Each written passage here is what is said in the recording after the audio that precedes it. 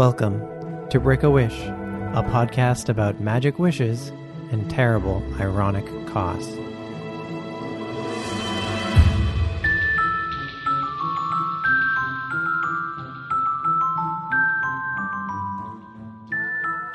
On a previous episode, we asked if you'd take this wish with this cost.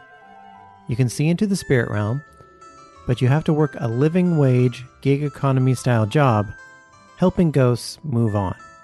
Seems like a lot of you figured ghosts make bad clients. Final score, 57% reject on Twitter, 80% reject on Facebook.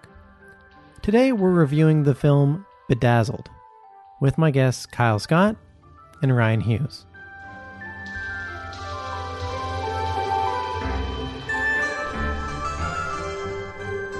Welcome to Break a Wish, the podcast where all your dreams come true, but with terrible, ironic costs. And this is one of our movie review podcasts where we're reviewing Bedazzled, the 2000 film.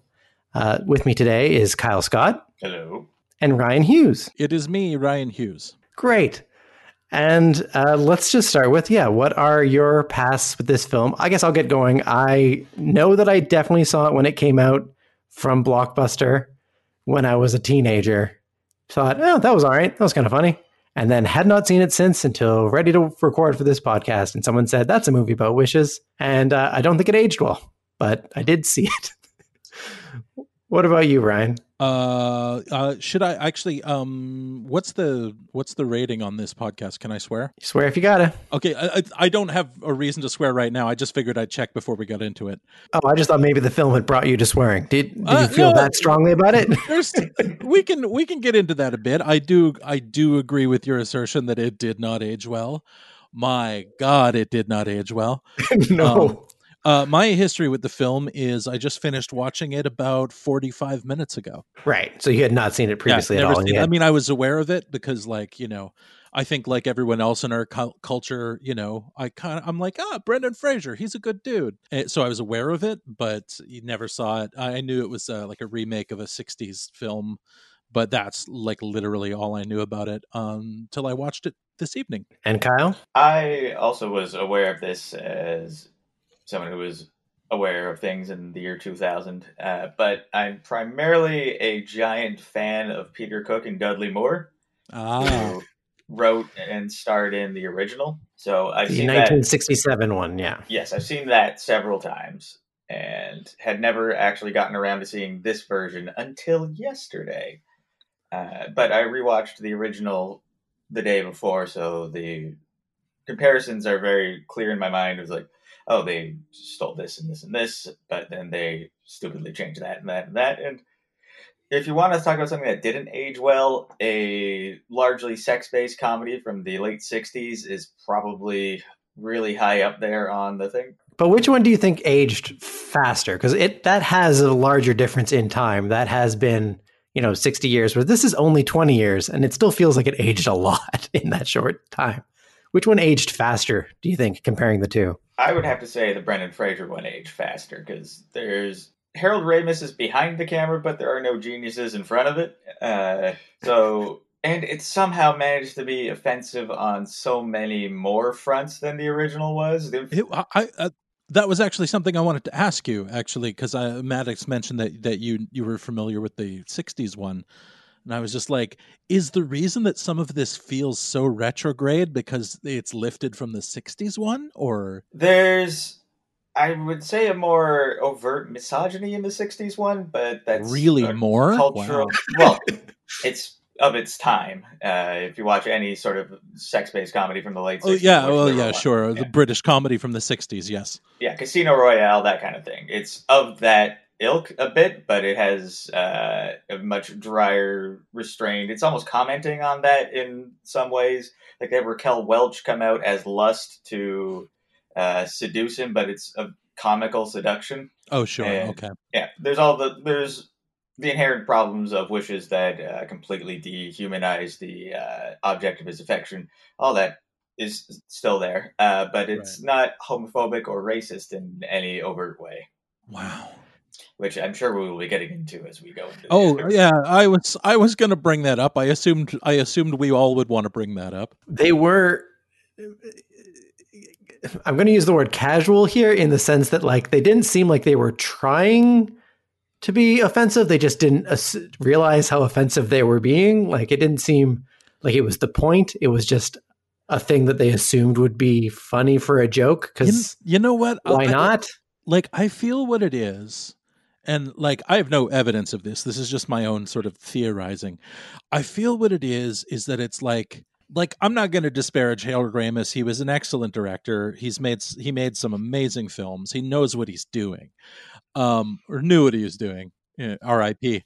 But I think the thing is, it's just he's one of that generation of comedy guys. You know, like the sort of the original SCTV crew. Some of whose sensibilities just never really left the 70s. Do you know what I mean? In a lot of ways. I think, and a lot of it comes from this, I think, is if you try to figure out where a lot of the comedy is trying to come from in this, a lot of it is they went out of their way for excuses to put on funny voices and funny costumes. Yeah. And they felt like that did a lot of the work for their comedy. But that actually was the part of the movie that I liked the most, was like, yeah. Orlando Jones in every one of those vignettes is hilarious. Orlando Jones destroyed me in the basketball one. Like, oh, God. just his his absolutely bizarre like sportscaster lingo. I hurt myself laughing. It was so strange. He has the best line, which is the one where the guy goes, he plays like he's 7 or 8 foot, and he just like deadpan goes, "Oh no, I don't think he's that big." No, he says he is 7 foot. He's like 11, and I don't think he's that big. He's like, yeah. So yeah, he did great performances with what little he was given. He did a very good job of mugging to the camera in every little bit he got. So he did a good job.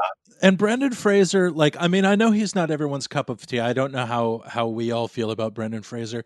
I'm generally very positive toward it. I like the guy. I think he's a very good actor. He's very affable. He's not like a Gary Oldman sort of chameleon type of actor, but like the guy can hold the guy can hold a screen. The guy can carry a movie. He's very charming. He's very funny. And like, honestly, my favorite part of this movie was kind of just watching him do the funny voices and costumes. And like, that to me was the part where I was like, oh, you're actually charming enough to pull this off. This is fun. This is good. I definitely understood why they went with someone who was charming. Because when I'm watching this start, like the setup of this film, I'm thinking to myself, if this wasn't a very charming actor, it would be hard not to see him as the villain. If he wasn't charming Brendan Fraser, he'd be a fucking incel. Well, yeah, I definitely got incel vibe off him immediately. That's the basis of the base character for him. Him in the beginning of the movie is very unlikable. You absolutely understand why all of his coworkers just despise him and don't want to spend any time with him. I'm on their side at the beginning of the movie. Oh, I'm for sure. Trying to scratch through the wall to get away from him. Like, and it's great. And he did it in the most charming, funny way. But like, I was like, oh yeah, I've worked with that guy. I've been that guy. I get it. I don't feel bad for him though. In the original, it's Dudley Moore, and if you think of Dudley Moore, most people think of Arthur and his other 80s films, and he's really not that in the original. He's very much underplaying it. He's very he's pretty likable. He's a meek person, and he generally has a really good relationship with Peter Cook's devil in that movie. And you're on his side. You're on the devil's side at all times. You just want him to be happy. And I don't really feel that for Brendan Fraser's character. Okay, what was the moral of the film in the original? Because this one, very clearly, the moral of the story is supposed to be, don't change yourself, don't try to be someone else, just be yourself. Because, he tries to be a different person in each one, and then the end, he meets a version of the woman he loves who is more like himself, and it's all okay. Even though that should not be the takeaway based on the setup, because no, he's an unlikable person who is unaware of other people's wants and needs and seems to ignore them. Oh, and women are dick-obsessed gold diggers who are all completely interchangeable. Yeah, that was another moral I got. The moral of the original is totally different. Because being yourself shouldn't hold from the start, even though that is clearly what they want us to have as a takeaway by the end. No, in the original, the takeaway at the end is that the last thing you hear is this mocking sound of God's laughter as he has cast the devil out of heaven once again and forcing him to walk the earth because he hasn't truly learned to be altruistic. And the story is really that the devil is trying to finish a task that God actually set for him and get 100 billion souls, and then he can go back to heaven. And the God basically laughs at him and casts him out again. And Dudley Moore goes back to his life, not because he's learned that he really wants to be himself. It's just that he's learned that every one of his wishes is foolish, and that striving for something will always lead to it's like your hubris will always lead to you getting cast back down again. A good symmetry between the story of Lucifer and the story of the character. He does ask out. He works in the original. He works in a short order, a Wimpy's burger restaurant, and he asks out Eleanor Braun, who's playing with the waitress, and she says, "I'm doing something, maybe some other time," and he's okay with it. He does manage to ask her out, but he's not massively changed. He hasn't really learned a huge lesson. He's just learned that trying to be something that he's not is not really worth it, even though he's not too happy with how he is. So it's kind of bleak. Ends with God laughing. So bless those late 60s comedies. Okay, let's focus a little bit on the wishes here then. So the way that this is a film about wishes is that they actually phrase every devil deal with an I wish. And from the perspective of someone making wishes, she doesn't seem to be turning them in a fair way. It doesn't seem to be like, oh, I found a way to take the word you said and like make it bad. Most of the time it just seems like you happen to not mention this other thing, so I'm changing this instead. Yeah, she's not like monkey's pawing it. She's just sort of like, I'll throw this in. Yeah. Like the most obvious one is the one where he's very specific and he becomes the sports athlete. Yes. And he seems to be happy with being rich and famous and liked and athletic. And apparently small penis is just...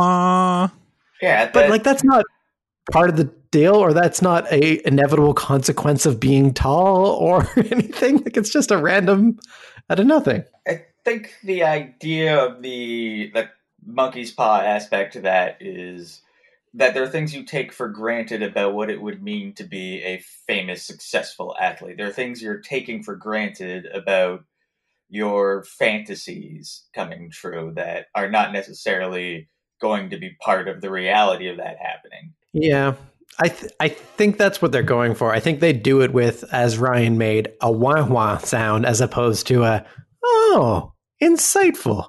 I never considered that. Well, and then like it also just serves to, it's sort of weird because the wishes sort of serve one purpose for like the first half of the wishes, and then and it's all sort of has to do with, I don't know, this sort of like what men expect, what women want kind of thing. And then they kind of abandon that after 3 wishes.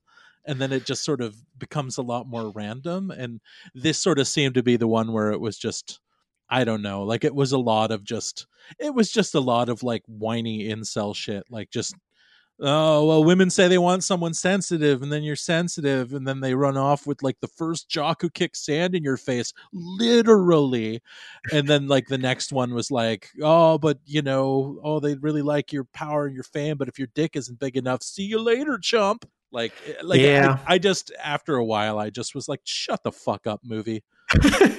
There's sort of a very similar, a lot of the wishes in the original are different. There's a very similar one where he becomes a 60s pop star, and Dudley Moore has this very loud, elaborate dance show performance of a song where he's just screaming, love me, love me. And then it's completely undercut immediately by Peter Cook doing a very droll, dry, I don't like you. Leave me alone. I don't want you. And all of the women absolutely swooning for him. So there's, at least it's showing Dudley Moore that you're just being incredibly needy and screaming for people to love you is never going to work. Well, that at least sounds a bit more self-aware and weird. Yes, it's very self-aware and weird in the original, at least. Yeah, I don't think they were focusing in on the moral enough when they did those. Because, yeah, you're definitely right that they are just the hacky incel stuff. I feel like they were just doing that as a way to get out of it, because what they really wanted to do was just to do dumb parody of each specific thing. Like, they want to do a dumb parody of an overly sensitive person. They want to do a dumb parody of sports. Because there's some of the stuff that actually does work in this is just the dumb sports jokes, right? Like, everything in the basketball scene until the very end with the small penis and even the bit right after that is hilarious. It is very on the nose. It's everything about that had me actually laughing. That was the only section of the movie where I was consistently doing that. Actually, yeah, if we're gonna shit on this movie a bunch, so let's focus in on some of the bits that actually did work and we did like. So one of the bits I did like was, it's easy, but it worked, was the over sweating during the interview and the guy just deadpan getting sweat on with waterfalls. It's a great bit. It's a great bit. It didn't works go every too time. far. It just ramped up enough that it became that you were aware that was the joke, and that nobody commented on it. Nobody made any reference to it. Was great. That's what made it work. It was just accepted that that's going to happen, and there was no comment on it. Another moment I really did like was actually the way Brendan Fraser played the gag of crying at the sunset. Yeah. Oh, yeah. Angry at the sunset for not setting fast enough because it was so beautiful it made him cry and it was distracting him. Oh, when he sat down in that ginger wig and with the freckles, that was hilarious. Honestly, like, my favorite thing in this whole movie was just watching Brendan Fraser sort of play all these weird iterations of himself. Like, and I love the audacity of like doing an entire sort of little vignette in probably not great Spanish, you know, but it was fun. Like, it was just so like, well, let's do this, you know, and also with the sensitivity and just crying at everything and just the whole sort of really gawky sort of simpering physicality he had with that guy. Like, I really enjoyed all of his sort of just like goofy sort of comedic personas. Like, that was probably my favorite part of the movie. Yeah, the movie almost works best when it's just being a bunch of sketches than when it tries to be a movie. Definitely took me a while to start paying close attention to Orlando Jones, but when he's later in the film, during The Wish, where Brendan Fraser is the witty, urbane, articulate person, and he walks into the party and all the coworkers are there and they're guises, and Orlando Jones has a small pair of like owl rim glasses that he's holding vertically, and he just sort of looks through one of the lenses up and down and gives him a sizing up look. It is hilarious. Just a little thing. It's not the focus of the scene at all, but it's the funniest bit for about 20 minutes of the movie. And I think he also like very intentionally and pretentiously pronounced the word publish as publish. Yes, he did. Yeah, it's the little things that work in this. It's not the overall arc. There's all these beautiful little moments in it. They had, I mean, yeah, Kyle, I think you're correct. Like, there were no capital G geniuses in front of the camera or whatever, but like a solid raft of like comic actors, and they found lots of little fun bits to play with and stuff like that. But yeah, it was all like kind of little stuff that they were probably just like throwing in on the day, you know? Yeah, I definitely think that was part of it. I mean, that is a Harold Ramis style, and so I guess we should give him some of the credit for that. That's how he does things. Sure, and it was very well directed. I mean, Harold Ramis knows how to direct a movie. Yeah, it's just, that script. I don't think there was any coming back from that script. Yeah, it definitely feels like this is the beginning of Harold Ramis forgetting. The year one, things have really fallen off. And also, I don't think it had a very satisfying wrap up, because again, it was just trying to be a bunch of sketches. So when the end is just Deus Ex loophole, one nice wish you get out of it, but like you can do 6 horrendously evil ones as long as you do one nice one. They really hand wave that shit. Yeah, and they did not like set that up at all in any way, shape, or form. Any hints towards like maybe you should be nicer or anything like that? Just like, oh, you happen to be nice once. That's all you need. A jailhouse visitation from God, decides that he's going to be a good person. In the original, it's Peter Cook, the devil, has won his sort of bet with God that he can get 100 billion souls and he's going to go back to heaven, and he's very excited that he's going to be God's favorite angel again, and he can't wait to get right back to his right-hand side. So as a sort of a first present for God. He's going to do a nice deed and release Dudley Moore from his contract. And he gives him the contract to burn, and that's how Dudley Moore goes back to his regular life. Okay.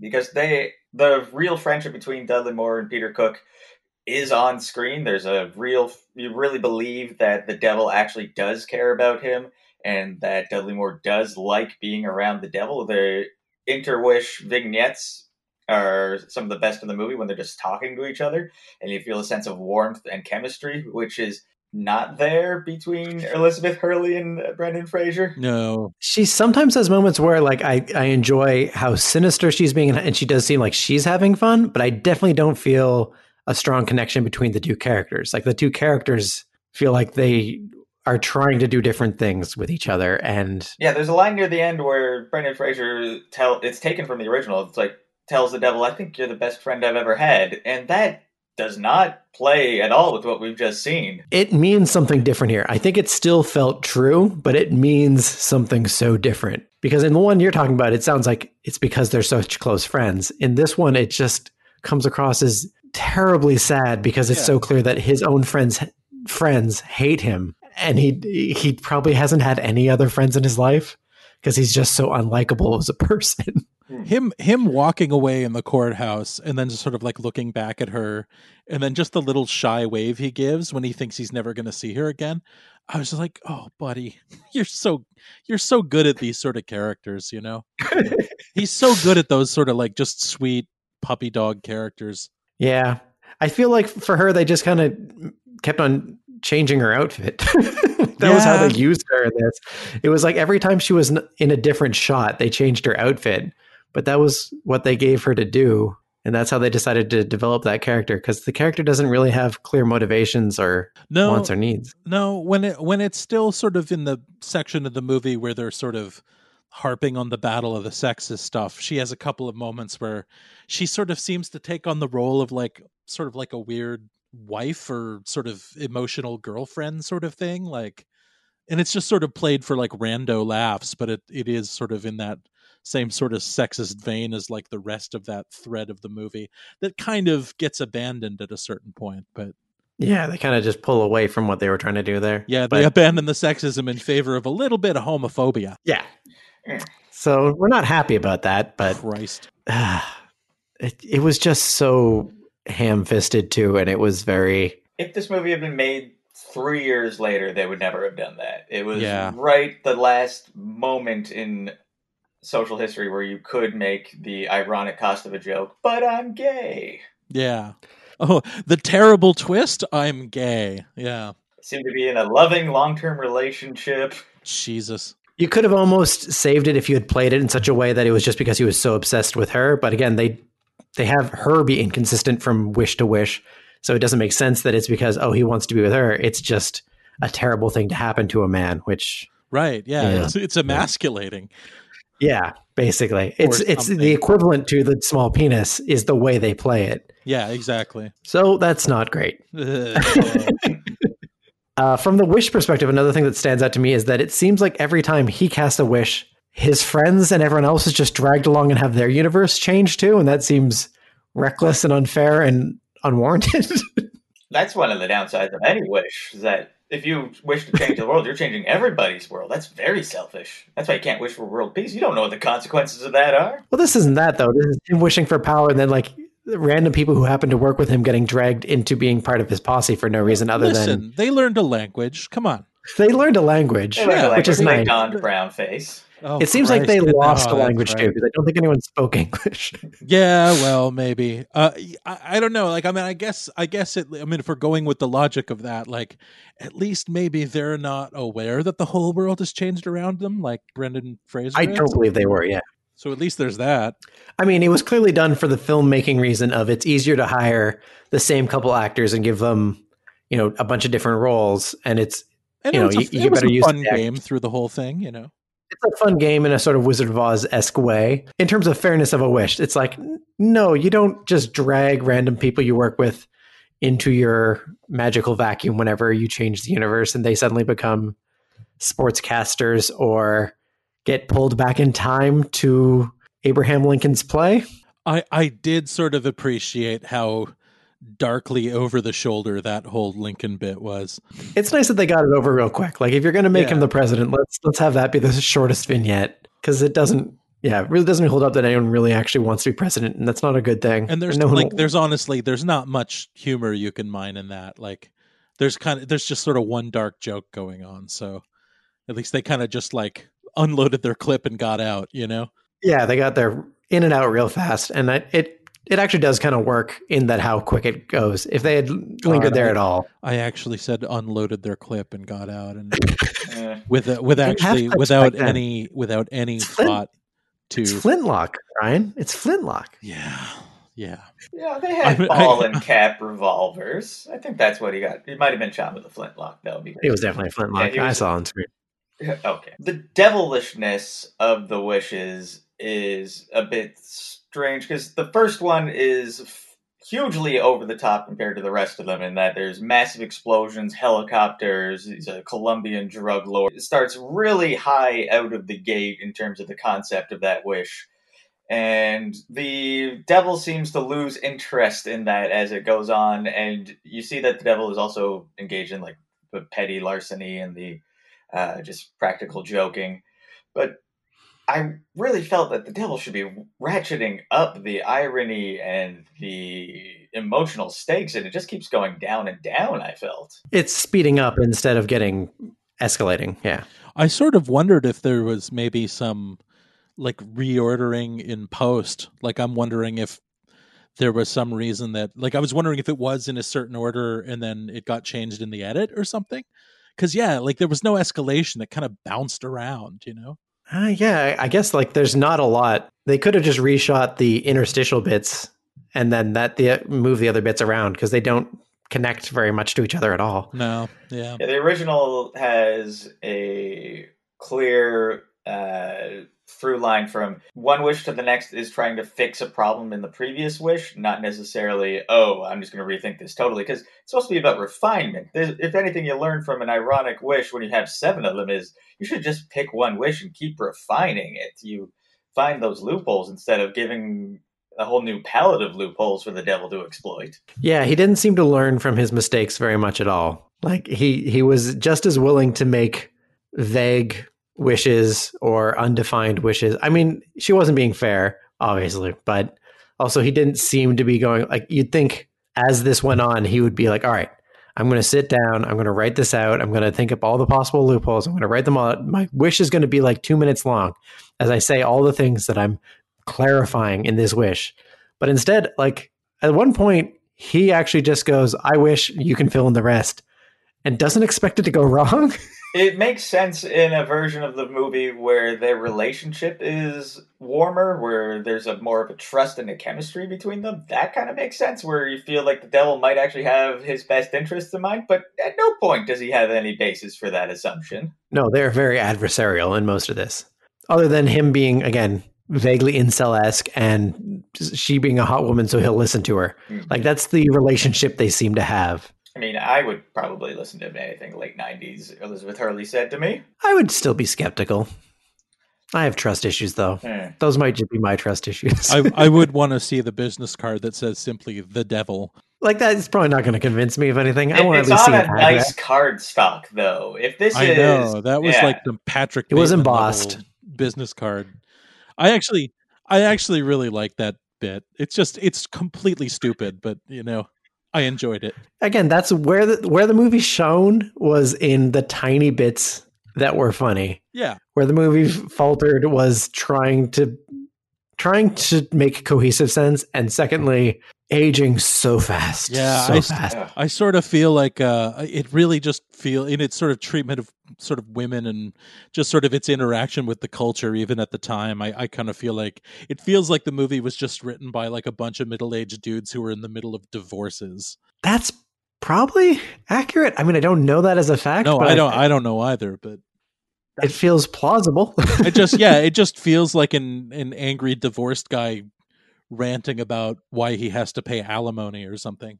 I think the entire idea of somebody who would have to make a wish to get a date was the joke that this person is selling their soul for something pretty pathetic. Although he does meet the devil when he's trying to kill himself, which is a bit darker, but it's definitely the joke is on that culture, whereas we're supposed to, on some level, really want him to get together, want Brendan Fraser to get together with this woman, and then he in fact gets together with a woman played by the same actress, so as his consolation prize. Yeah, that was pretty gross. Yeah, it's not good. Again, he does not learn the correct lesson from this experience. Yeah. The lesson should be grow as a person, change yourself. And yet the film is trying to say very clearly, no, don't change yourself. Eventually someone will come along that is exactly what you want, but like you more. Oh, cool. Women are interchangeable. Their faces just slide from personality to personality. No one doesn't matter what their career is or anything else about, well, I mean, yes, about women, but again, with the weird multicasting, also everyone else is interchangeable. Yeah, I guess. I mean, he was interchangeable from scenario to scenario. Like, are you getting what you want if you're not who you are anymore? That's an existential question that this film did not bother to answer, but comes up in my mind. Is he getting what he wants if it's not him anymore in each you thing? The only thing about him that's the same is the name. Right. It's, it just feels not very thought through. Do you know what I mean? Like it just sort of feels like, yeah, they kind of just had half an idea from the original film and kind of said, yeah, just be yourself. And then that's just kind of where they went from.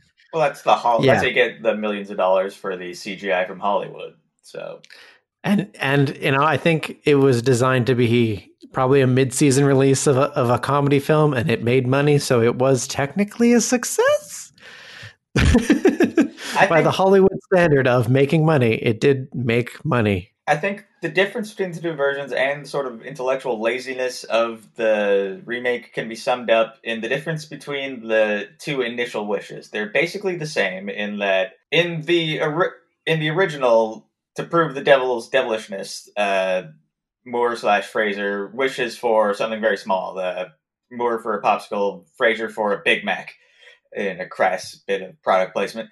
And the devil and him get on a bus and go, and the devil makes him pay for it, but it's still provided. And in the remake, the devil tells him that was one of the initial 7 wishes, and he's only got 1 wish left. Whereas in the original, the devil doesn't tell him that until he's already stuck in a last wish that he wants to get out of, and he's now trapped in forever, until the devil later decides to tear up the contract. But that is a good bit of devilishness that is completely abandoned in the remake, and gives him an opportunity to learn his moral lesson and get out of jail free, which is just lazy and saccharine and totally at odds with an original film that had ended with God laughing in derision, which God laughs in derision at our wishes. That's, I guess, the original lesson that you have to learn, is that trying to make a wish to fulfill a fantasy is a fallacy, because any fantasy is inherently unworkable and unrealistic, and the implications of it can't possibly be thought out and will never live up to your expectations. I mean, I guess some wishes could work. Otherwise, my whole podcast might fall apart. Hey, if you wish for a Big Mac and a Coke, that can come true. Just don't make sure you're asking for fries. Yeah, and ask that it's for a free Big Mac and Coke, so that someone else pays for it. Yeah, the devil will get the fry. Yeah, that all makes sense. Yeah, you've got to think small with your wishes. You've got to think concrete, realistic, goal-oriented wishes. I agree. Always set your goals, watch your phrasing, and consider the future when you make a film to see if maybe you can last. Try to be a little progressive with your ideology. Don't go for the cheap gags. That's impossible. We never know what is wrong with us at the time. We just look back on them and regret our decisions. Just don't make anything that involves wishing for another person's free will to be compromised. Actually, that's a good lesson. All right. Yeah, don't make any wishes that affect other people's free will. I think that's fair. Yeah, that's all right. What's great about Aladdin is that you can't wish for anyone to be in love with him. That's what makes that a moral movie. Yeah, he did try that a couple times. And yeah, that doesn't work. Doesn't work. All right. So last call. I guess I feel like we all know where we're standing, but you guys ever going to watch this again? I might watch the original, the 67 version, because I just want to see the original that is less horrifyingly retrograde than the remake. It is horrifyingly retrograde, but it's no, it's a British comedy from the late 60s. Yes. I know that, but I somehow doubt there's like tiny penis jokes in it. Yeah, not really. There was a pause. I don't know how there can be an ambiguous tiny penis joke. Was it a tiny penis joke or wasn't there? No, there's some pretty bad stuff that would never see the light of day today. That is put into the mouths of characters that you're never supposed to be in support of. Sure. But yeah, it's a 60s British comedy that involves sex, so it's very, very bad about that. It is also a very dry, funny movie in its other bits. But I do sort of feel like with the pedigree of the writers on it, I sort of feel like there's going to be a lot more sort of devilishness of like, oh, I'm going to catch you in a trap of your own words and desires, and as opposed to just sort of bunch of weird set pieces like in the remake, you know. There's a bunch of weird set pieces, but the fun is in the small moments of the movie. It's very dry. It's very sort of indicating humor rather than hitting you over the head. Sure. But no, or maybe here's a better question then. Do you think this premise is rife for a remake? Yes. I mean, it's because this one didn't age well, so maybe we could make a good one. I mean, it's Faust, right? I mean, it's on some basic level, it's the Faust thing, right? So, I mean, there are going to be other remakes along these lines because that's just sort of one of those stories that's been around for centuries now. Yeah, so maybe the next one they'll get it right. Hopefully. Yeah, the Maddox Campbell, Kyle Scott as the devil version will get this right, and we'll have Ryan Hughes as the Orlando Bloom stealing every scene. You on board, Ryan? There is no. I mean, I might be funnier than Orlando Bloom, but yes, but I don't think I would catch up with Mr. Jones at all. All right, thanks so much for joining me, guys. We'll be back with another movie wish soon.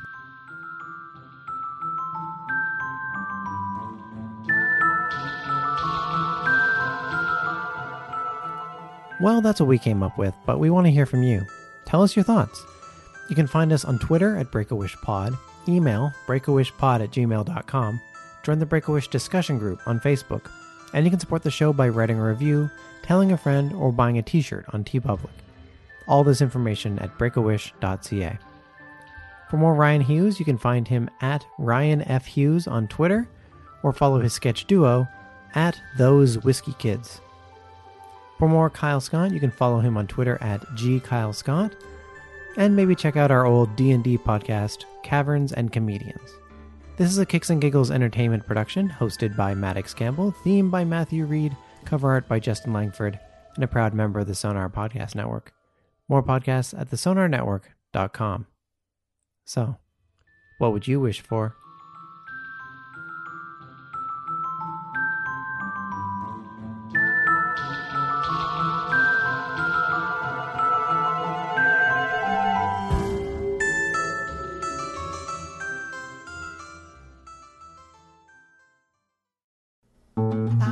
This podcast has been brought to you by the Sonar Network.